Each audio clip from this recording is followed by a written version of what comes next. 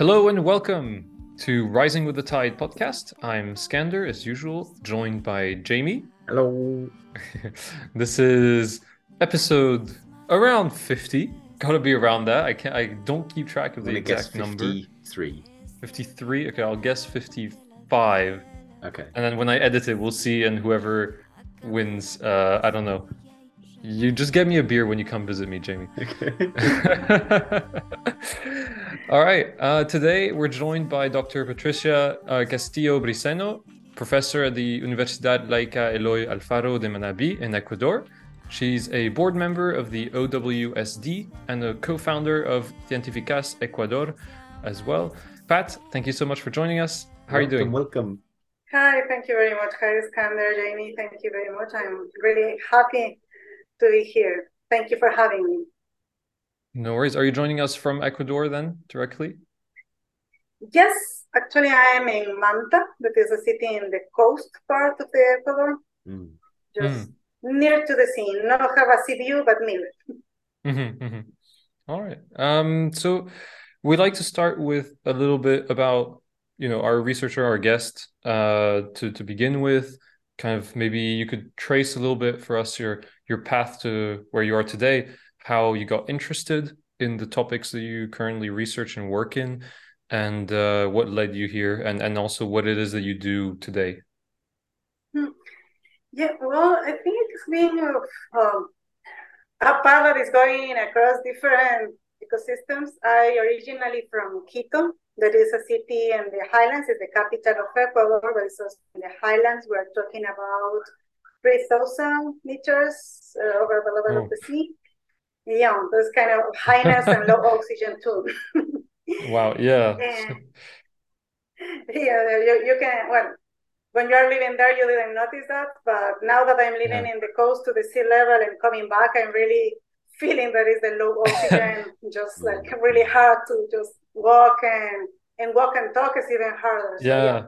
I remember hiking Volcan Baru in Panama, and that was like 3.3 maybe or something thousand meters. And my God, I could really feel like the lack of air, It's like yeah, totally. But I get we're creatures of habit, I guess, all of us, so we get used to it.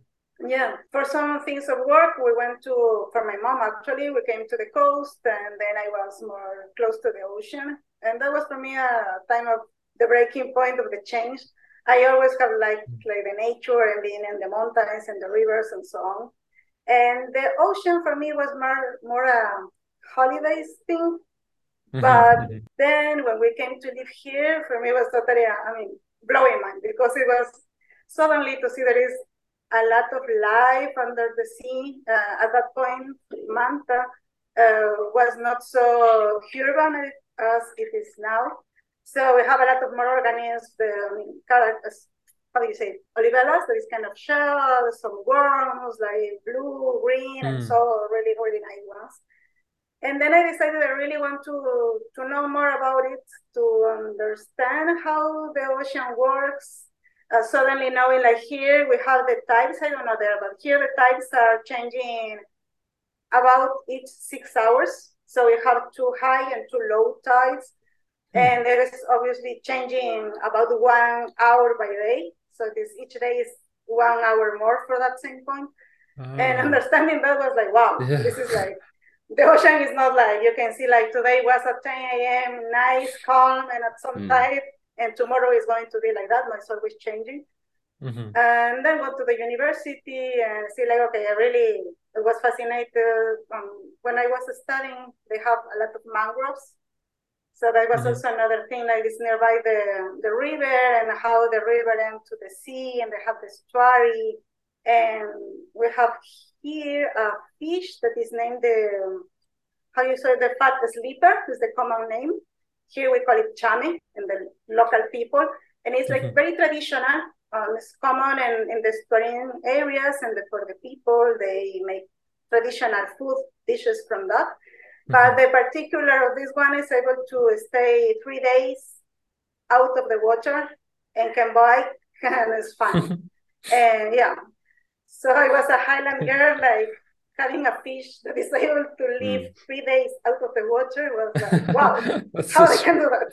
Yeah. Wait, so you said you had mangroves near the university?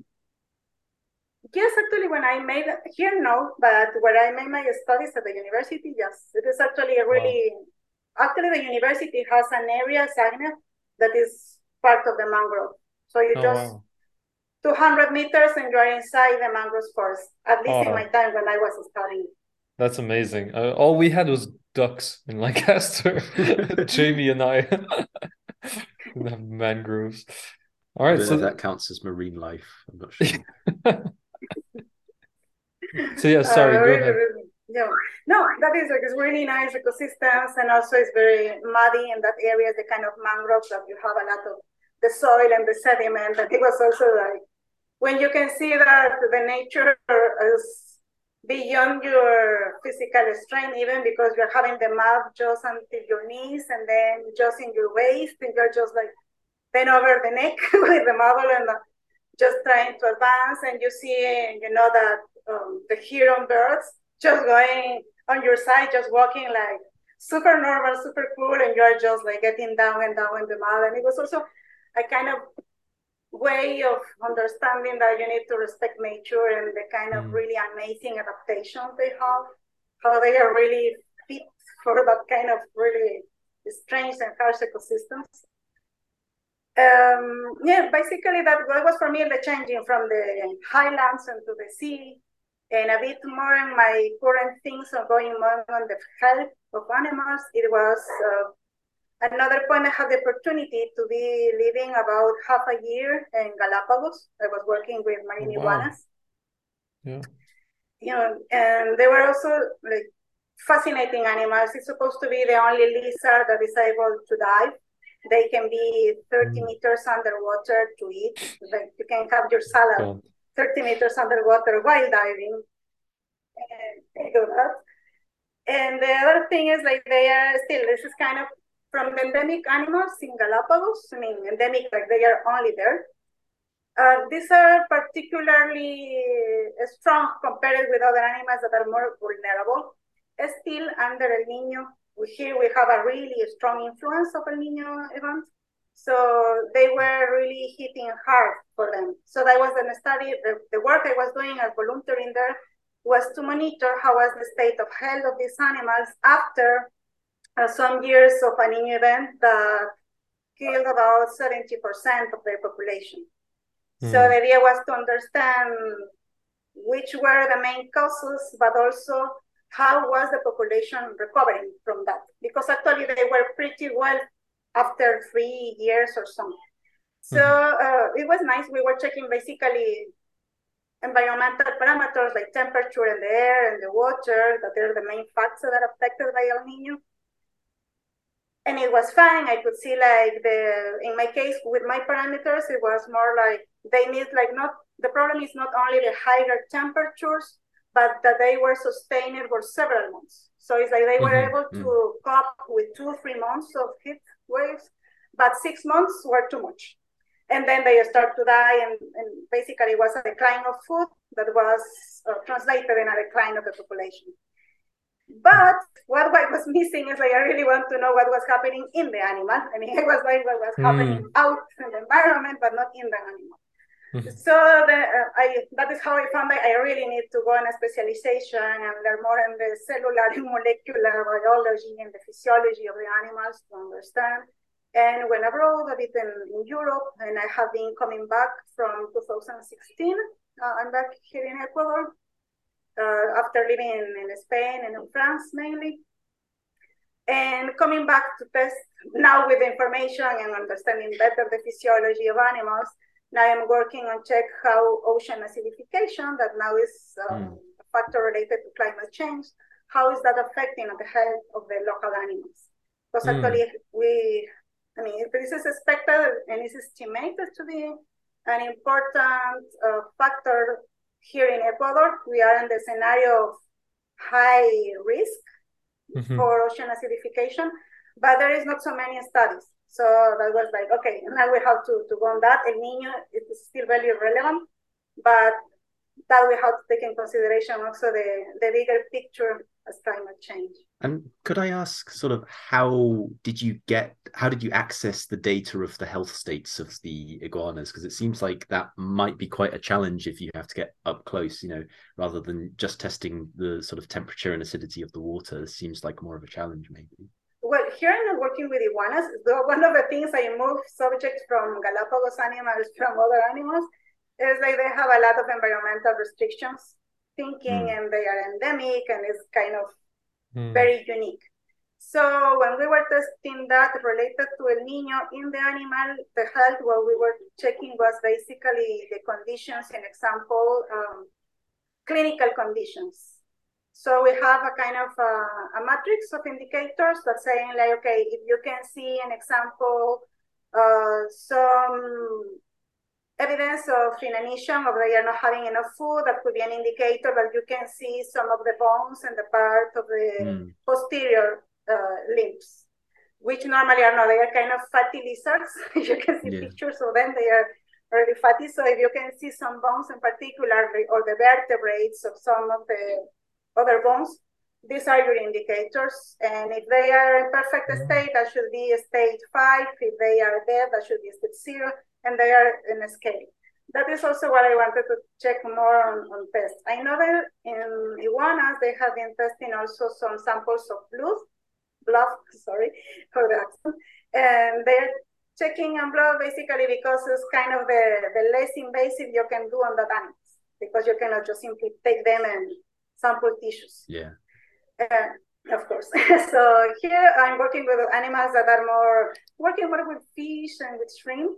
That is my models, the study for ocean acidification, and they are more amenable on the handling. Also, they are environmental regulation, but less strong or limited than what we have for Galapagos. And here we can be behavior, size, survival. You count cells on the samples of blood again, but then you can take samples also of tissues in these animals. Of course, taking of the bioethics restrictions and measures for that.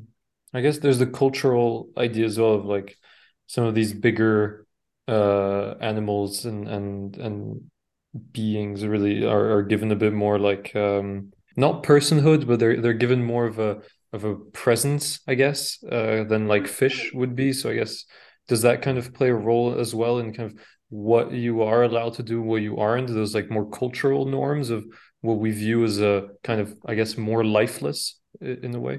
Well, not lifeless, right. but I guess like less intelligent, I guess, species. Well, there is, for sure, there is all a discussion and debate ongoing on the fish intelligence, particularly from what I have seen in the information. And when I have worked with fish, I really thought that they are really intelligent animals. But it's true that for most of people, it is not so easy to connect. And actually, there is known that for humans, it is easier to connect with beings that we saw more similar to us. So if something have an expression that we can realize, or it's like it's when you see some of the spiders that are kind of furry, and people is looking, so cute. It's a spider. It's just a coincidence, sort of, yeah. That is the kind of what we do. We are social animals. We recognize patterns everywhere, even if there is no really I like iguanas, though, to be honest. They are really nice. I mean, for me, it was like when you saw the animals a lot, and dependently of which species they are, you can start to see the difference, even at the level of individuals. So for me, with iguanas, like everyone was like, yes, but they are black lizards, all similar. You can differentiate males from females and juveniles, but that's it. But at some point, since part of my work was going each month to see the population in a particular area, you start to see they have special characteristics, and the eyes are different, like we. You have the eyes, it's different, it's not the same for everyone. The tones of the color, and even the way they respond or they behave. So it was a lot of respect working with these animals. And with fish also, when I did my PhD, it was basically we were working with a fish that is the gill-head sea bream. It's a fish that is used for aquaculture. And there is a lot also on the culture where you say how we see the animals depends a lot on how we interact with the animals. Normally, animals that are used for food tend to be less considered as individuals as other animals that are like, company animals, dogs, and so on. And the thing, like at the beginning, I must recognize that I was also okay. This is a fish. I sample, I take some tissues. We use anesthetics to make the euthanasia and that kind of things that follow in the protocols.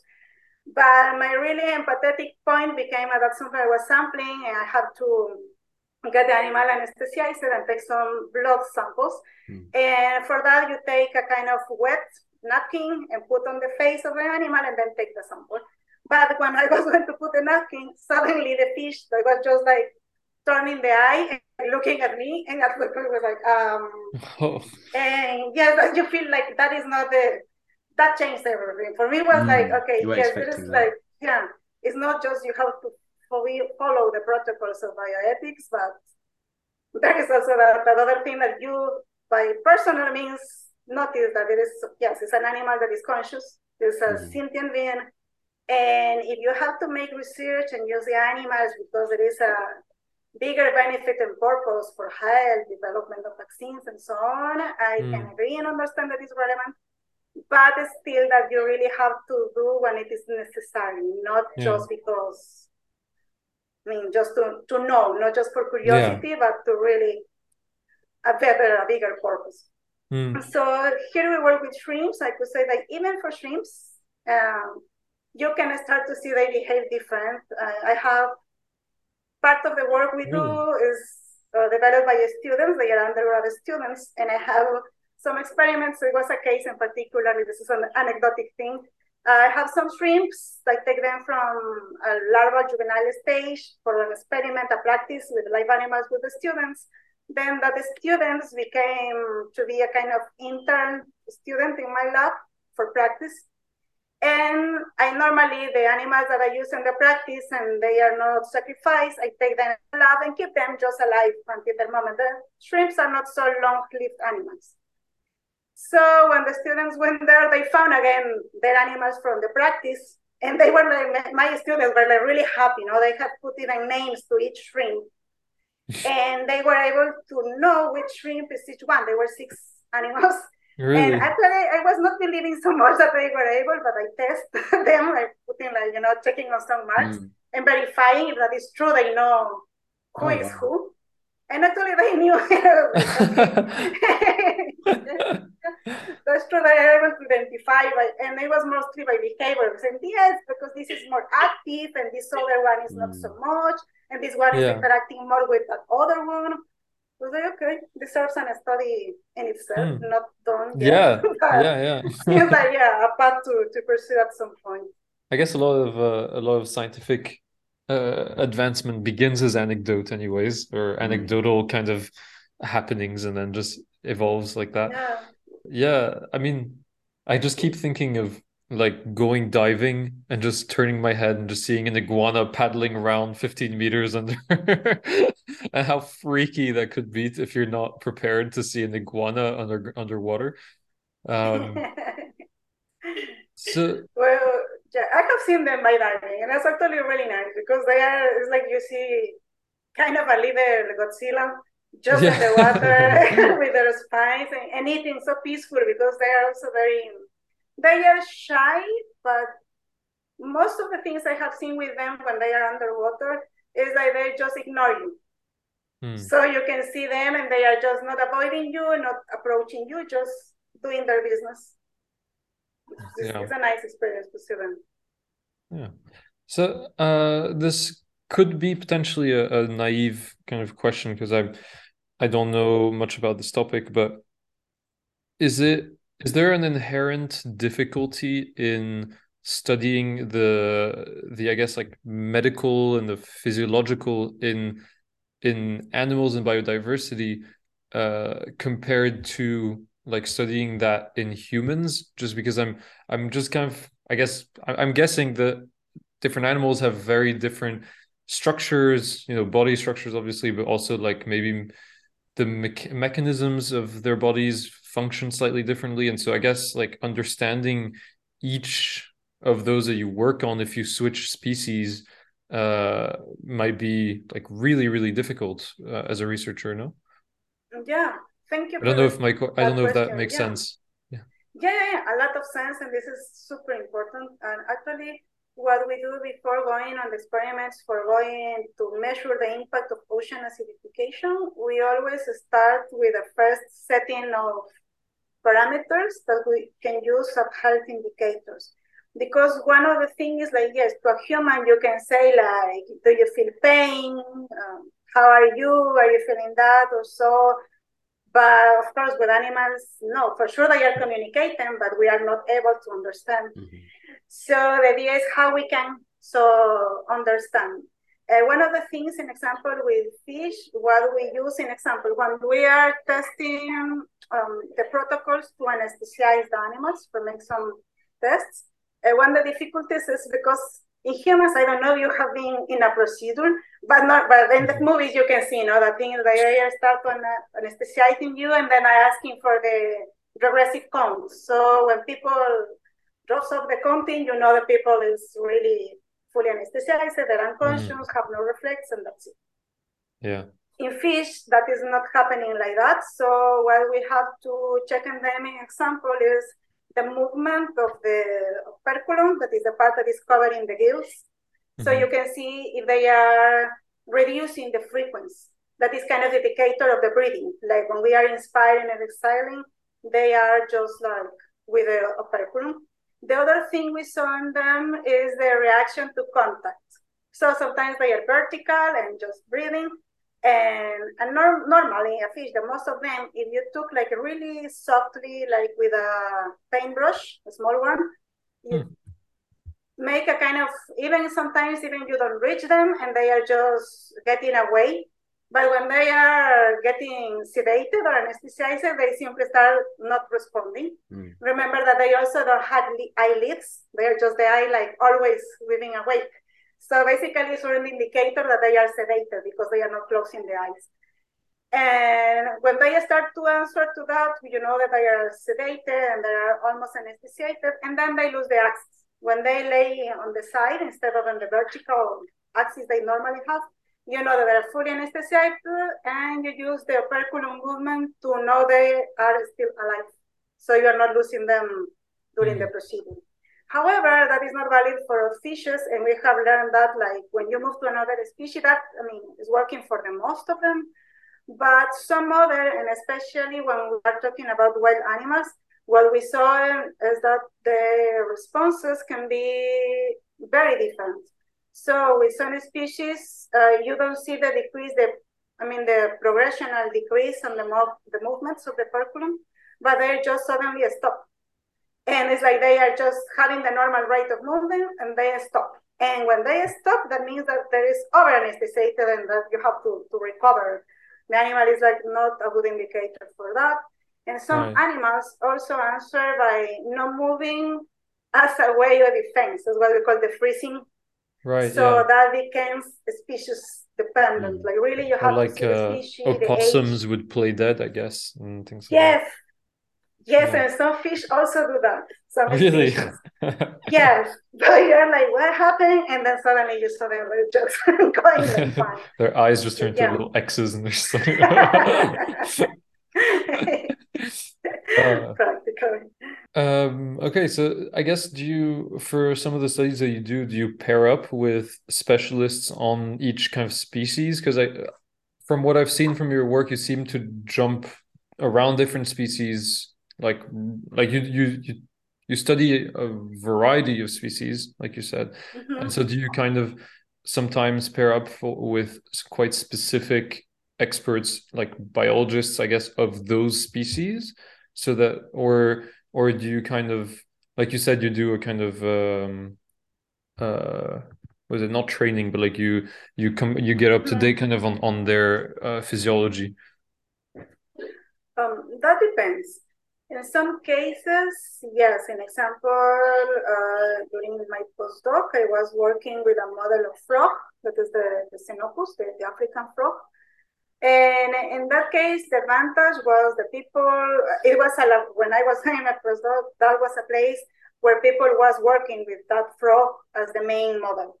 So they basically have set the the protocols. Also, that was a kind of established experimental model, and they were lab probes. They were not wild type. With other animals, and basically what we have found here in Ecuador is an example for shrimp, that is the Pacific wheat shrimp. You have some information because this is a species that is really important for aquaculture.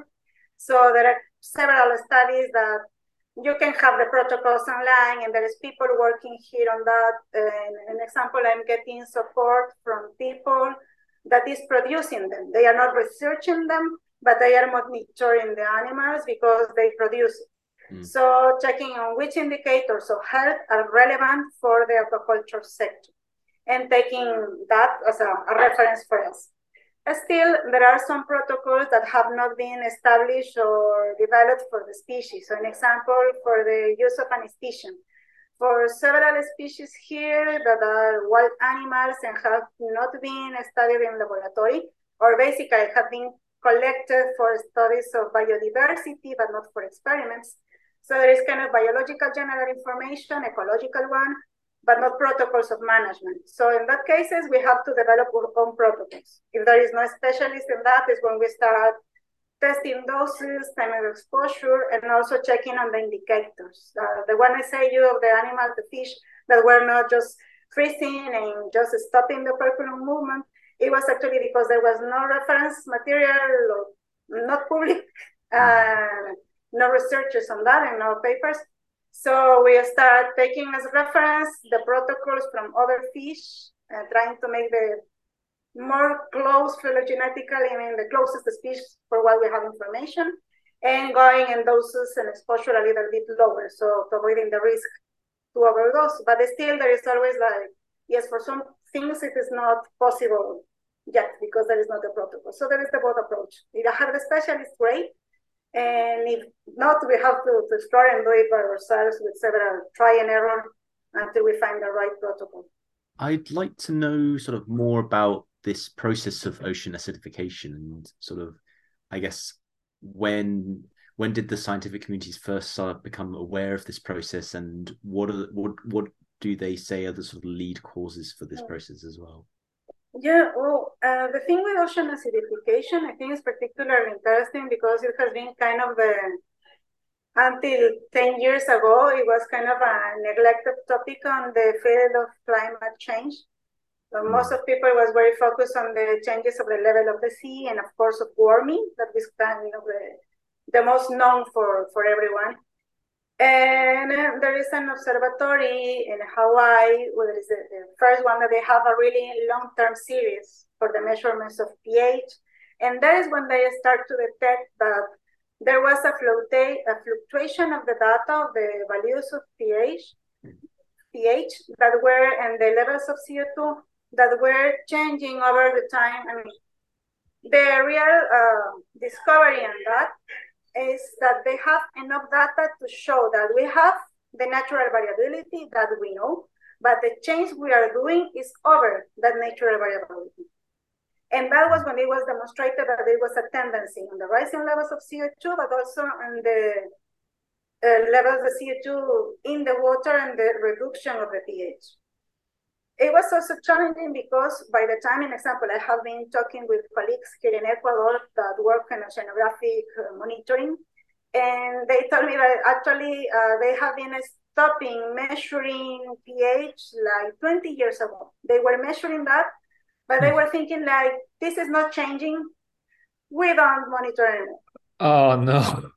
Yeah, so that is like really unfortunate and sad because actually, yes, the fluctuations were really little, and in a general point of view could seem that they are not changing, but now we know they were changing, but you need a long time series to see that and see how it's fluctuating and how it's fluctuating now in the current time. So that is the thing, like now they are also restarting to take the data and so on, but oceanographic monitoring is kind of expensive, and you could see that for most of developing countries, it is very complex for several reasons, not just only because it is expensive to go on a boat or to put or place a sensor for automatic measurement on the sea, but also to avoid to have this kind of monitorings or the equipment to be stolen in the scene because there is not enough, the guardians or the police in the scene to check the equipment is still there. So this is a kind of mix of factors that make it really complex to keep that kind of data here, but people is really doing a really great effort to get that kind of data.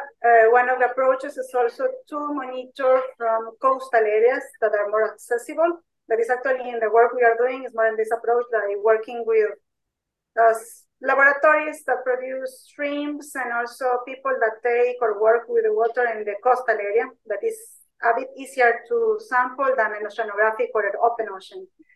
And the other thing is that is actually my main work is to see how it could be affecting in our local species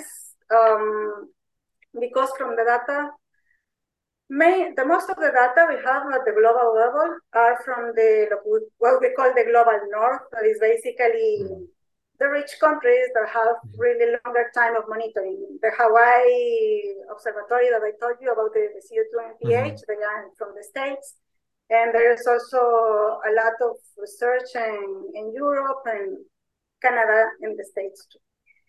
But the thing is for the global south, there is less data. So it's like, as you can see, the resolution, what we say is like in the global north, you have a point or a data about a point of information for about each 2 to 6 square kilometers, while for the global south would be about 160 kilometers. You have 1 point for that. So of course, there is a very low resolution to know what is really happening. The other thing is despite that, we have some models that show that for the equatorial area, there is a high risk of refacing ocean acidification conditions. And particularly in the case of Ecuador, it is higher the risk and the potential vulnerability because we also are in an upwelling zone. So that upwelling means that we have the influence of the current of Humboldt. This is a marine and oceanic current that coming from the south. And it's basically characterized because it is rich in nutrients. That is very important and is highly one of the sources and reasons why we have so high biodiversity. But there are also waters that came from a deeper part of the ocean and they have naturally lower pH. So that is why it became a double risk because you have the natural lower pH and on top of that, the ocean acidification for the CO2 in the context of climate change. And with that situation, what happened with the CO2, because that is the other thing that people say is, okay, pH is lower, so what? And the thing is when you have that low pH, you have problems with carbonates and the marine species, there are a lot of species that have carbonates building their bodies. So the shells. The skeletons? Yes, all the skeletons and also the exoskeletons with the shells and crustaceans too. All the kind of the skeletons that are formed. Not only that, but also there are processes of physiological signaling, like a molecular level, that are affected by CO2.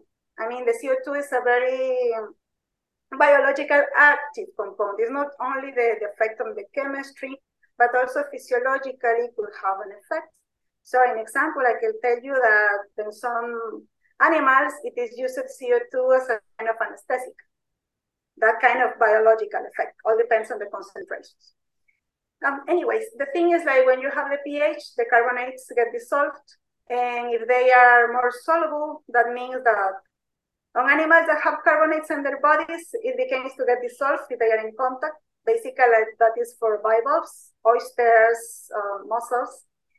And the other thing is for the animals that are building their skeletons and their shells, there is less carbonates available. It's less material available to make the shells. So they became smaller. And in some cases, even they can survive. Simply it could be even later in some cases. And so this issue is the same as the problem of, what do you call it, calcification in corals, right? For coral reefs, it's the same thing? It is related, yes, it is the bleaching of the corals. It is related with warming and with ocean acidification. And yes, that is actually one of the, I mean, it's kind of the more emblematic because corals also are very kind of charming Yeah. animals. So yes, and they are very effective also for, they have their skeletons are made from carbonates. So yes, they are using that also on ocean acidification. But the good news is there are also some experiments when you artificially alkalinize the water or raise the pH, they have been shown that for some species, they are able to recover their size. So they still have the capacity to recover if the conditions are turned back to a better levels of pH. So that is the good news. They are affected, but there is hope still. Yeah. Actually, I remember learning some crazy things. I think maybe in one of the previous episodes that we did surrounding marine biology a little bit, and it was, for example, if I remember right, corals are, uh, like you said, they're animals, but what I didn't know was that they were like animals that are made up of tiny, tiny little polyps or something. Is that what they're called?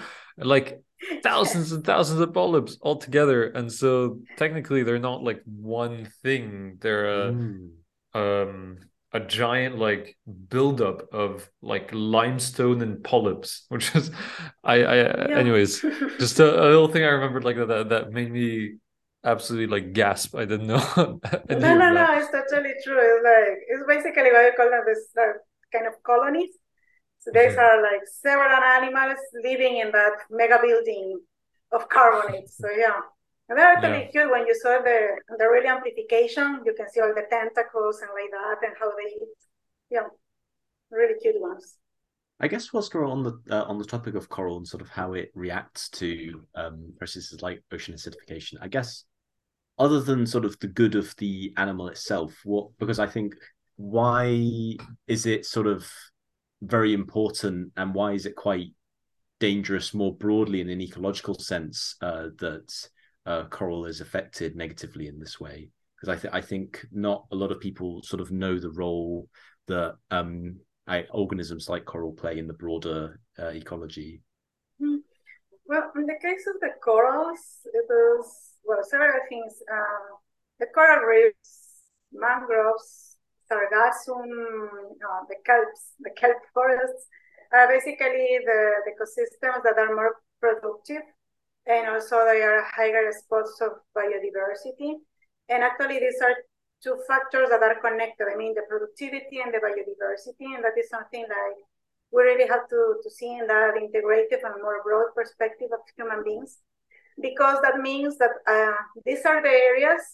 One thing is like they are producing a lot of oxygen, like most of the oxygen. Of course, Amazon people can be in disagreement with that, but basically, it's Amazon's and the other ecosystems, the corals, the mangroves, which are producing most of the oxygen we use, the animals that we use oxygen. And the other thing is like they are also sinks of the CO2, and also they are basically the ecosystems that are given support for most of the life on the sea. They act as places in what we call the nurseries. So there is a lot of small animals during their stages when they are babies and teenage animals. Marine animals are living around that, the mangroves and the coastal areas and the coral reefs.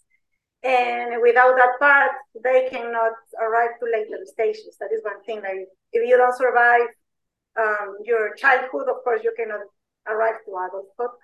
The other thing is like not only because of the biodiversity, but there is a direct relation and dependence for food production and biodiversity. So it is not a coincidence that the most productive places in terms of aquaculture and fisheries are also located in the same areas of the hotspots of biodiversity.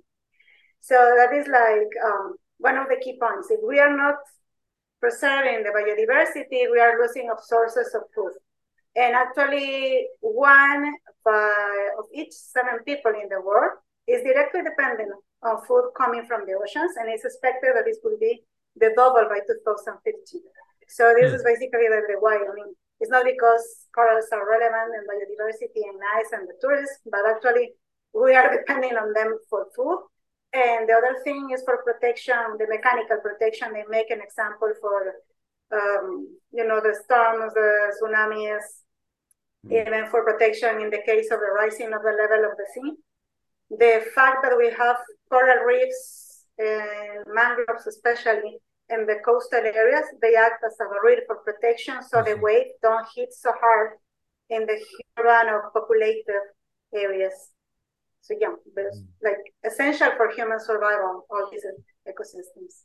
Yeah, I would strongly suggest if you're listening and you haven't yet seen the very real impact that mangroves have said, like Pat said, on protecting shores and coastlines. Look up right now on Google. Look up mangrove protection coast experiment, and I think one of the first results you'll get will be this really, really neat video of kind of like a miniature set of that. And it's really amazing how much they protect. And like compared to not having those mangroves there, it makes a huge, huge difference. It's really impressive. And I think like the visual aspect of that quite like viral experiment video really shows it, because it's really impressive. I wanted to ask something just a little bit more on the physiology part of your research, which is that I guess in medicine and physiological research, as far as I understand, there's a lot of difficulty already kind of pointing out causality or like connections between factors. And and a lot of this like medical research, I think, is done in as much of a kind of controlled environment as possible. So I was wondering, when you research the physiology or like impacts on marine kind of health and things within wilder, I guess, environments, less controlled environments, how do you kind of how do you deal with that idea of the difficulty of finding the link of making sure that change A is caused by change B, Yeah, it's super challenging. The first thing is like it's super challenging and complex. We tend to use we have two kind of systems for us in our research group, where we have two complex sources beyond the control experiments that we make in the lab. And that is a lot easier because we control all the other conditions and just changing the levels of pH, formation of CO2. But on the other side is we are monitoring an example in the areas of production of shrimps. So there is a lot of complexity because it is a system that is basically depending on the natural conditions. So the shrimp culture here in Ecuador is made for the larval part in laboratories, but it's not laboratories like they are controlling everything. There's basically huge tanks and taking the water from the sea with the variability gains from there. They make some treatments, but it's not like purified water. It's just like kind of just to avoid the pathogens and kind of so on, the biggest problem that could happen. And then there is a fluctuation in temperature and a bit of salinity. Plus, in our case, for our study, one of the challenges is that to that natural variability, we have to add the variability of the protocols of management and aquaculture, because then they start to place the food, they use live phytoplankton, live food also to feed the shrimps that they are culturing, and put in some additives to control the chemical conditions. Okay. Basically, what we do is record. We monitor, basically it's monitoring and recording each parameter that is potentially affecting. So an example, for pH, we know there is an effect due to injection of CO2, but it's also an effect, the CO2 due to the fossil fuels and in the context of climate change. But it's also a CO2 in that system because it is higher density of animals in the culture that comes for fermentation and the own respiration or the breathing of the animals. So for that, we basically make a recording and a continuous monitoring. So we are running two times of monitoring sorry, two kind of monitoring for that. The one that is the longer term, so we go each day at one same time, at the same time each day to see how it is fluctuating. And for some days, we go on 24 hours to see the daily fluctuation. And that kind of considerations we also take for the wider environment. So in example, what we are trying to monitor is what is happening in the rocky pools. So we have the intertidal rocky pools, that is basically the rocky pools that are in near the coastal part. And we go on the low tide and see how it is variating. So in that case, actually our interest was we are not inducing acidification, but monitoring how is the natural fluctuation of pH. Because in that case, the first part is to understand how the animals there are actually coping or not with the natural variability of pH that we know is high in the rocky pools. But actually the thing is like what you need is a lot of series of data. So we are monitoring that and still waiting for the processing to have some conclusions, and probably we will not be able to say like this is exclusively due to the pH, but at least we can see a kind of the weight of factors, not to say like the combination of pH and temperature is what is having most of the impact on the state of health of the physiology of the animal or in the rate of breathing or in behavior. But basically is that for us the approach is like long-term monitoring, a continuous monitoring and recording all data that we cannot manipulate or control like in an experimental system. On the other hand, what is true is like there is supposed to be more impactful information because that is actually what is happening. And what we have in the lab, it is like complementary information, but it's hard to then extrapolate to see like, okay, if I see an example, if I see that the pH internal in the animal is changing when I expose them in ocean acidification, it is hard to know if that could be happening if there is also heavy ocean acidification and warming. Because maybe there is some compensation, physiological compensation on the animal that could function in different way when you have the other factors. So the idea is to have this approach complementary and know what is related to ocean acidification, and by comparing with what is happening in the wild, it's kind of not totally a subtraction, but at least a comparing that this factor alone and multiple factors, how they are affecting. Yeah. On a question more focused on sort of the scientific community in general, I'd really like to learn more about your experiences in your roles, such as the co-founder and co-coordinator of the Ecuadorian Network of Women in Science and the president of the Organization for Women in Science for the Developing World as well. And those, with just so the listeners know, they broadly have the mission of engaging and promoting equity for the participation of women in science. And that seems like a really big challenge, and I just really like. I just guess I'd like to know the process, really, of how you sort of reach out and provide these opportunities. Yeah, well, actually, that was a kind of process that was developing being inside. For me, it was totally. We know there is inequality and gender inequality, and there is a world community that recognizes there is a lack of diversity, the human diversity in science. Still, the level that we found in developing countries, and particularly what I found in Ecuador, was a bit striking at the beginning. When I came back, I was living about 8 years, a little bit more, and between Spain and France and a bit in UK, and mostly in the European frame. So the challenges were different. Here, an example I still found when I just arrived, like people ignoring me in the process when they are giving my professional opinion, and just on the grounds on how they look at me.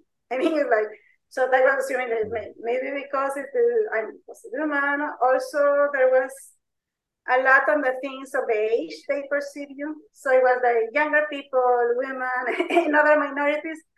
It's not like heard in the same way that the other people that the mainstreaming. Especially here was what I was observing. It was more dominating for all male. It was basically the most of professors at the universities, most of researchers, most of authorities and academic authorities were basically that. You can see the pictures, and it is like full of men over 50s or 60s or even more.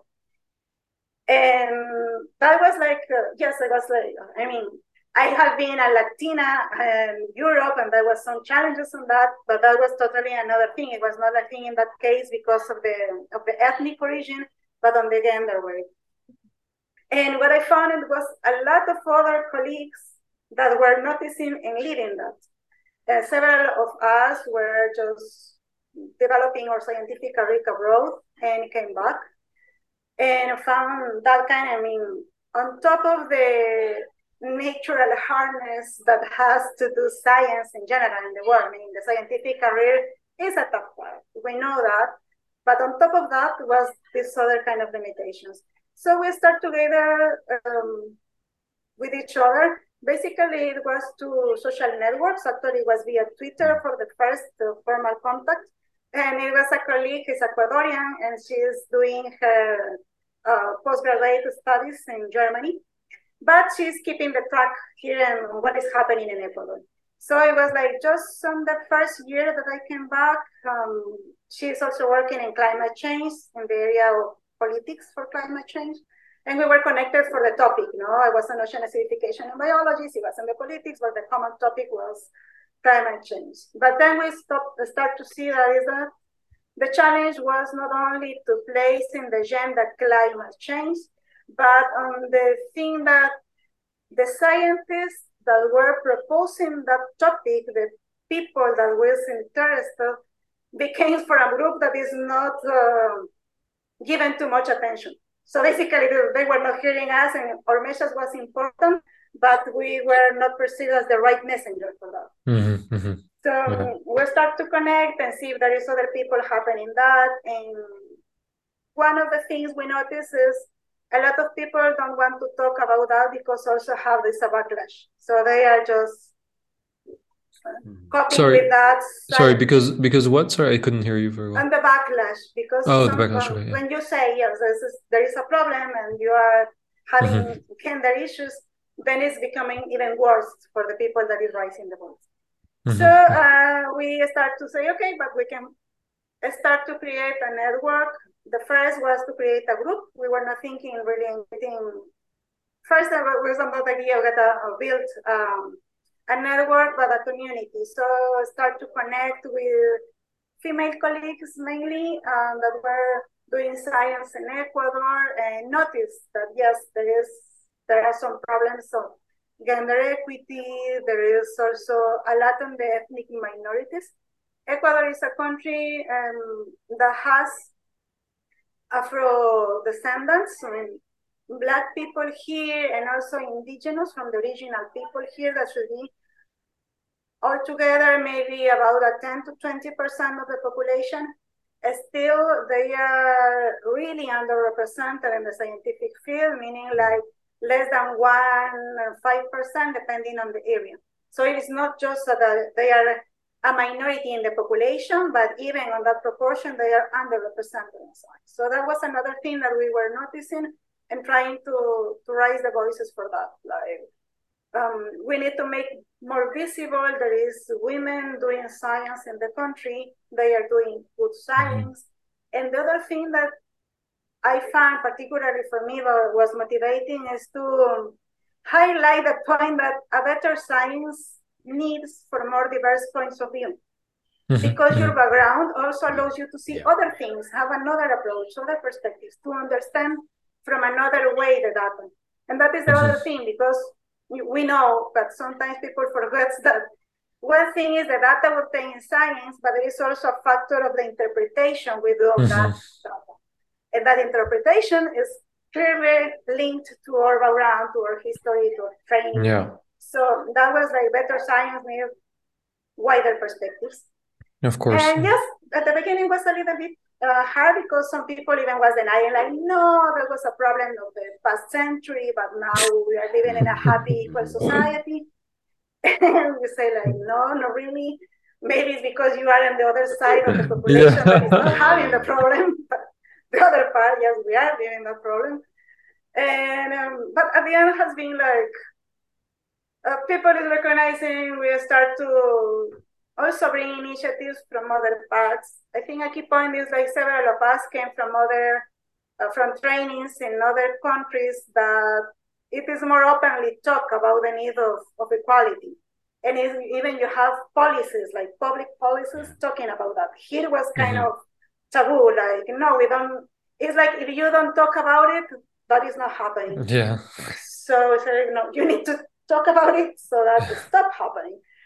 And well, I think we have advanced. And the next thing for us, that was especially for the REMSI, that is the Network of Women in Science. And then it was also for us important to connect with other network and communities of women in science. And we have been an example, there has been a rising in Latin America of other networks and other kind of collectives and groups that working in this aspect. Also rising in example, the role of parenthood in science. That is another branch that sometimes we collaborate. And the other thing was the internationalization. It is Ecuador, I can say like when I left Ecuador in 2006 for the first time, it was mainly because I want to learn more, but also because there was no opportunities to learn at that level here in the country. So I was basically forced to go abroad to study my PhD.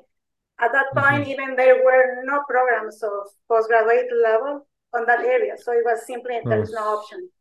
Now there have been some advances in the country for that, but it's still, we are in the part of, most of the science is expected to be like directly applied for production. And there is also that part, like you have to build first the knowledge and then to use it, not on the opposite way. But it's a kind of ongoing processes in a situation that is still on development, on the advancement of science. And for me, what I believe is like science is a need for development.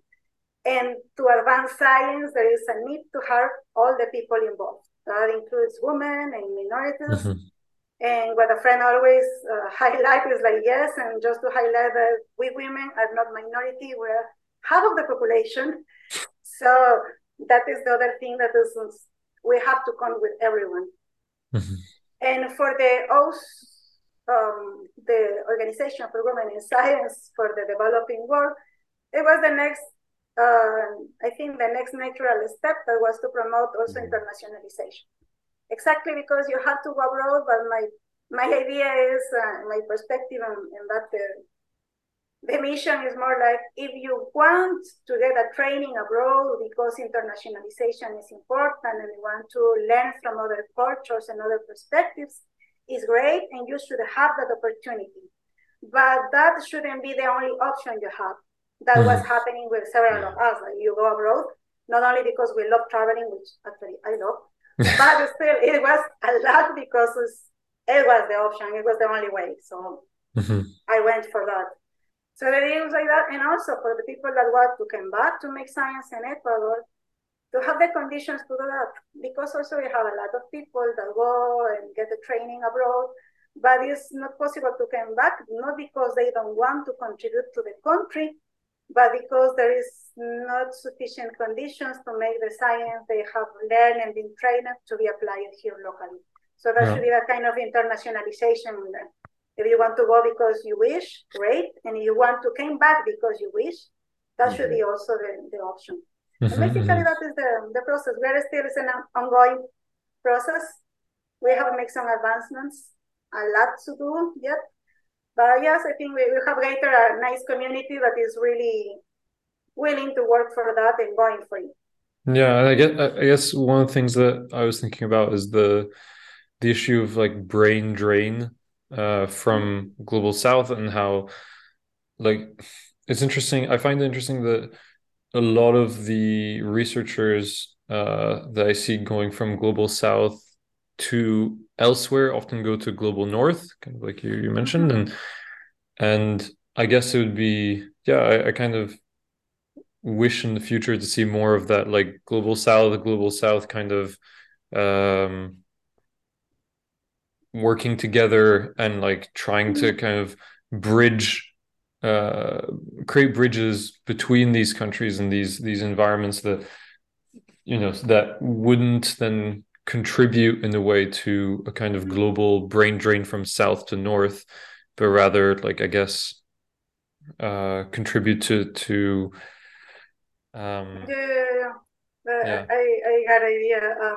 Yeah, actually, there is a lot on the thing of the O's division, the OWD, is trying to strengthen the cooperation and the South Soul, and there is a lot of reasons that we see this kind of good also in the strategic point of view, because there is also a lot of more similarities that sometimes could make easier for the people. And what happens sometimes is that some people came from some countries that have been, an example, the technological and scientific lack of countries, and they arrive to they got some scholarship and go to the global north to some top university, and there is a lot of the cultural shock, not only because of the language or other things, but also because of the access that you suddenly have to some things that you even sometimes even didn't know about it. So an example, equipment or technologies that you were not able to access in your place. And sometimes that is makes very difficult for them to develop their research, because there is also the human part that is, Of course, yeah. struggling on that. So the idea on some clients and the cooperation, so sometimes you have some even cultural things that are closer. Sometimes not necessarily, because sometimes they say it's from the Latino community, but not only for that. For example, I have been in contact with people from India, have very good friends there, and we found in common that for us the food culture is very important. In our cultures, like the catering for taking food and sharing with family and friends is like really core. So, and it's a very more intimate way maybe than in other places. And like Ecuador and India are quite far. We are basically point to point to the planet. And I was like, wow. And that kind of thing, like you can only see if there is more mix. As you say, it's like not only from south to north, but a kind of really more integrated way. The other thing, like we saw, and that is more from the scientific point of view, an example for ocean acidification. There has been a lot of promoting the mentoring, but it's mostly from the north to south, global ones. But an example what we were planting is like, maybe in the global south we have the same limitations of technology, but on the other hand, we have a lot of ecological similarities because, in example, for the equatorial areas, we have very similar ecosystems. I mean, a mangrove ecosystem here could be functionally and ecologically comparable to a mangrove in the other part of the Pacific and the Western Pacific, an example. That cannot be compared with the ecosystems I have in the fjords in Chile. Even if we are global south and we are Latinos, that is not depending on that. The biological part is another one. So it should be more relevant on the scientific part, a global collaboration, and the equatorial global, to say somehow. That is because we have more ecological similarities. And that is the kind of perspective we have been rising, like, go beyond the geopolitical connections on the more biological, ecological connection that have our ecosystems, and that could be more relevant for that scientific collaboration. Yeah, I see that makes a lot of sense. I mean, I hope that this sort of thing does come to pass, because it makes sense, and I don't know if it's being done, but it sounds like it should be. I want to very, very quickly ask you about a small thing before we kind of start to wrap up, which was the World Ocean Assessment 2 that you worked on, which was the chapter 9, Pressures from Changes in Climate and Atmosphere. I was wondering what your experience was working on this UN assessment, and kind of what the general findings, I guess, or I don't know exactly what part that you worked on that, but I was wondering what your contribution was and what the general report findings were, and knowing this came out in 2021, I think, so it's quite recent. Yeah. Actually, that assessments are made each 4 to 5 years. On the one part of the experience was really interesting because it's really international approach. This is gathered and coordinated by the United Nations as part of the general process.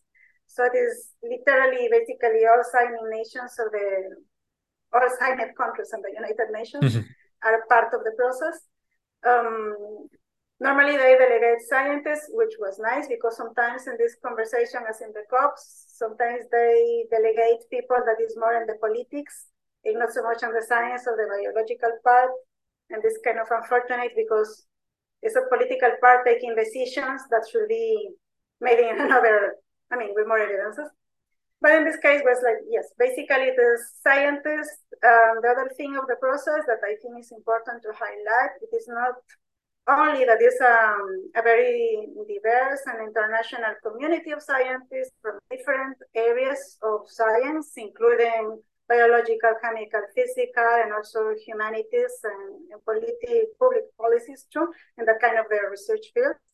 But also that it's a process that involves after that part, it has involved a reviewing process by scientific partners, but also by delegates of the countries. So it's kind of very participative document that is revised on different levels. So we agree as scientific community, but also there is an agreement by the nations to that going out. So the countries can say, no, they are saying something that is too drastic for what we think, but no, it's like really integrative. And the main thing it was, yes, summarizing in the super short is like, we have been facing and we have already impacts that are measured, that are quantifiable related to climate change and how is that affecting the ocean and its climate change and especially fisheries, illegal fisheries and other related problems to that, the overfishing that is affecting mostly the health of the ocean. And these are interacting factors that we cannot take separately, but we have to understand and study them together to make measurements that are really effective. And the other thing was, despite we are affected by now, we're still in time to make changes that avoid a bigger problem. Are really unreversible. There are some that is unreversible things that is kind of the minimal part. Most of them could be reverted, repaired, restored. But the thing is, like, we have to do that and going for the goal before the 2030. And the thing is, like, beyond that, it doesn't mean that we cannot do anything, but that we will be losing more. With each decade, we wait for taking measurements, we are still losing more things in an irreparable way. And my role in that was on that same line, particularly for that chapter, we were trying to highlight the physical and chemical problems on climate change for the ocean and water and the species that live in there, but also the needs of capacity building in a global way. And that is taking back on the way we were talking before about the resolution. We need to take measurements that are based in evidence, but if the evidence and the studies are very scarce in the global south and the equatorial areas, where is the most of the life, diversity, and food production for fisheries and aquaculture in the global world, we are not really being able to make good measurements. It's like we are knowing perfectly, I say almost at the millimeter, actually at the kilometer level of resolution for the global north and knowing almost nothing from the other part of the world, where is actually producing most of the food and is having the hotspots of biodiversity. So it was rising like, which initiatives have been on capacity building? There have been some, but there is that we need to accelerate more on that part. And that to highlight and just to close up the idea is because what we face in the climate change research with frequent seen when we go to international events, conferences, and so on, you found that the rising and development of technology for some rich countries is like going, and that is not a criticism. I mean, it's nice and it's good to have that kind of resolution and technology, having more precision and so on. But it's not going to be so helpful to take decisions for the world if compared to that we know like really to 9 decimals on the numbers of the data, and we don't have data for the other parts. So it was like kind of measurement where we have to do the investment to refine super high the technology we already have, or to increase the access to technology, functional technology, to the whole world. And basically that was my role and the message for the world. No, that's a wonderfully impactful and I think very relevant addition to that report for sure. It's something that that alongside I just wanted to know the what you said about the Organization for Women as well, and how that is how long it takes for people to realize that those things are a problem, or I guess there's like the different stages of like denial and then excuse and then all of those the different stages. But yeah, it's even when we do research for the podcast and when we seek out guests, it's just so obvious to me when I look around. Sometimes I go to specific university websites and I look for staff, and I look through people's stuff and I look at what I think could be interesting for an episode, or what interests me personally, or what I think Jamie might like sometimes. Sometimes I think about Jamie. Yeah. this time. And every single time, my goodness, it is so obvious that there's a lack of both women and people from the global south in general, and also women from the global south. I mean, I remember doing, I think I should do another one, but we did a year and a half ago, I think, for the 1 year kind of the podcast, we did a little self audit of the amount of episodes that we had done with, because each episode is done with one guest. I kind of went through all of our episodes and I was like, okay, how many women have we had on the podcast? How many non-binary people? How many men? How many people from global north, global south, et cetera, et cetera? And I did all of that kind of analytics, and we were, I think I don't know, we try, so I think it was okay, it wasn't amazing, and we've kind of tried to take steps, quite concrete steps to fix that ourselves, even though we're just a podcast, but I guess if we can do it, why can't the bigger institutions do it? But it's always good to I think strive for that goal with that in mind, of like, it is so important to bring in, like you said, different perspectives, but also that very necessary data, that like it's not only inherently right, but it's also useful. Like you said, I find it so baffling that institutions take so long to understand both of those points. They should read your report, that's for sure.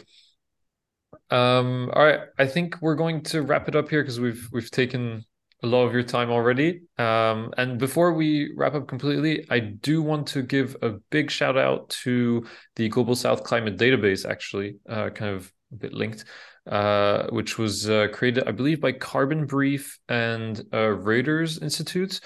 And yes, so shout out to Ayesha Tandon and Diego Arguedas Ortiz, because both of them kind of posted about this Global South Climate Database, and it's how we found Pat here with us. And so that was a wonderful tool to find if you're looking for any kind of Global South scientist that might be working on climate research or climate related things. You can head to Global South Climate Database on carbonbrief.org, and there's a wonderful kind of software where you can look up either by country, by name, or by type of research, by a theme, field, etc. So thank you to them for doing the work, and thank you so much, Patricia, for coming on the show and for doing the work that you do. And we wish you the best in continuing that work. Absolutely, yeah. Thank you so much for joining us today. Thank you. Oh, thank you very much. I really enjoy and actually it is really, really nice format. I just want to highlight and actually thank you for what you say, the analysis you have made to make the balance on gender, the balance on the diversity and representation in your podcast. I mean, equality and diversity is made one podcast at a time, and so it is really nice you're doing and taking in account. I'll put that as a little tagline, one podcast at a time. All right. Thank you so much.